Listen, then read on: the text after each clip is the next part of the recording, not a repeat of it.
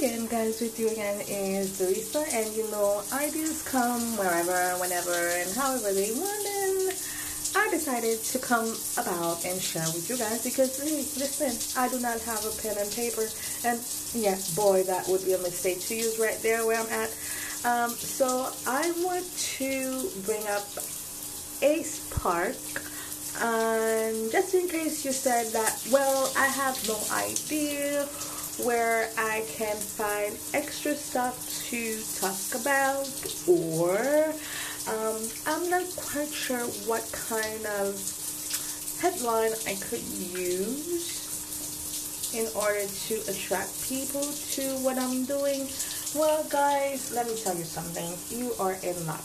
Although there are many ways that you could do so, but today I will be sharing one with you.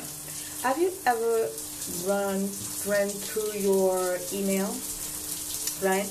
All those people that you subscribe to, I'm guessing there was a reason, and they often sent you emails, right?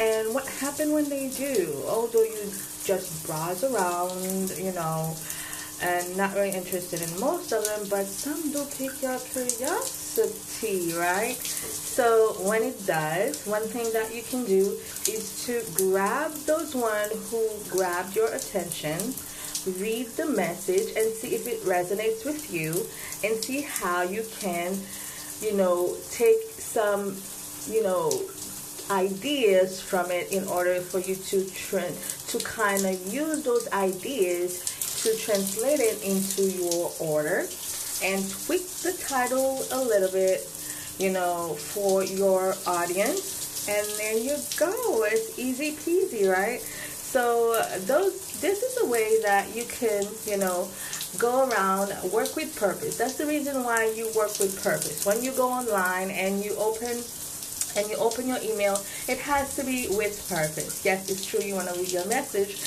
but put purpose behind it. If you go on your Facebook account and you're texting someone, it has to be with purpose. You're writing your post, it has to be with a purpose, right?